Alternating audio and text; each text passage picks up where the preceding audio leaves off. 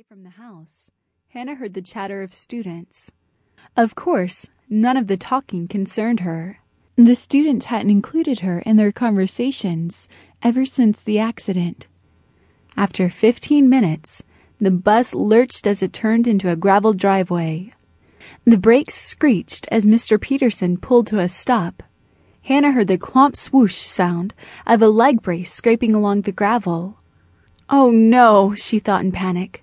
Not Brandon. But already Mr. Peterson's voice was ringing out.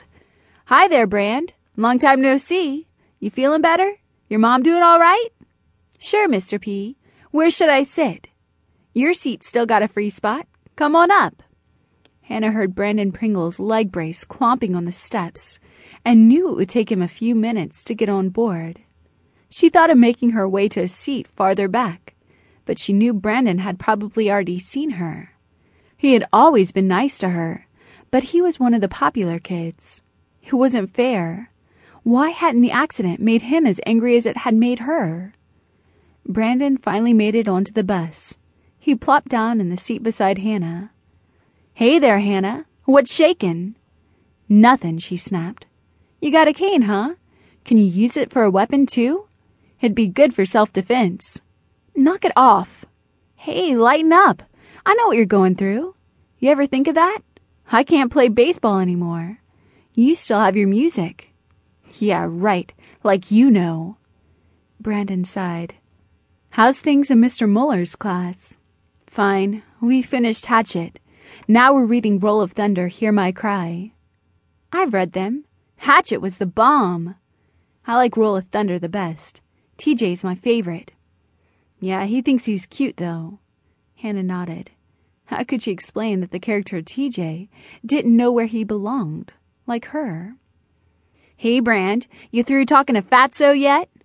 The voice was nasally and male. Hannah caught a whiff of Wrigley's spearmint gum. Gross. Gordon Hamilton. He was Brandon's friend, and he always sat 2 seats from the front with Georgia Stafford. Hannah heard George's snicker over the motor. Brandon fidgeted nervously. How are you, Gordon? Fine. I feel sorry for you having to sit with her, though. At that moment, Hannah heard a piercing screech, followed by an ear-splitting boom. It's a deer! Mr. Peterson shouted. The bus rocked crazily. The smell of rubber and smoke made her cough. Kids screamed. Hannah felt a strong hand grip her arm. Then she felt a tremendous jarring sensation. In an instant, she was lifted from her seat as the bus shook and shuddered. Her head cracked against the window, and she knew no more. How did he know? Brandon's head spun crazily. His mind churned with confusion. Gradually, he became aware of dazzling sunlight. He felt grass beneath his feet and heard voices in the musical cadence of rushing water. What in the world? As Brandon's eyes slowly adjusted to the blinding sunlight, he realized that he was standing on a riverbank.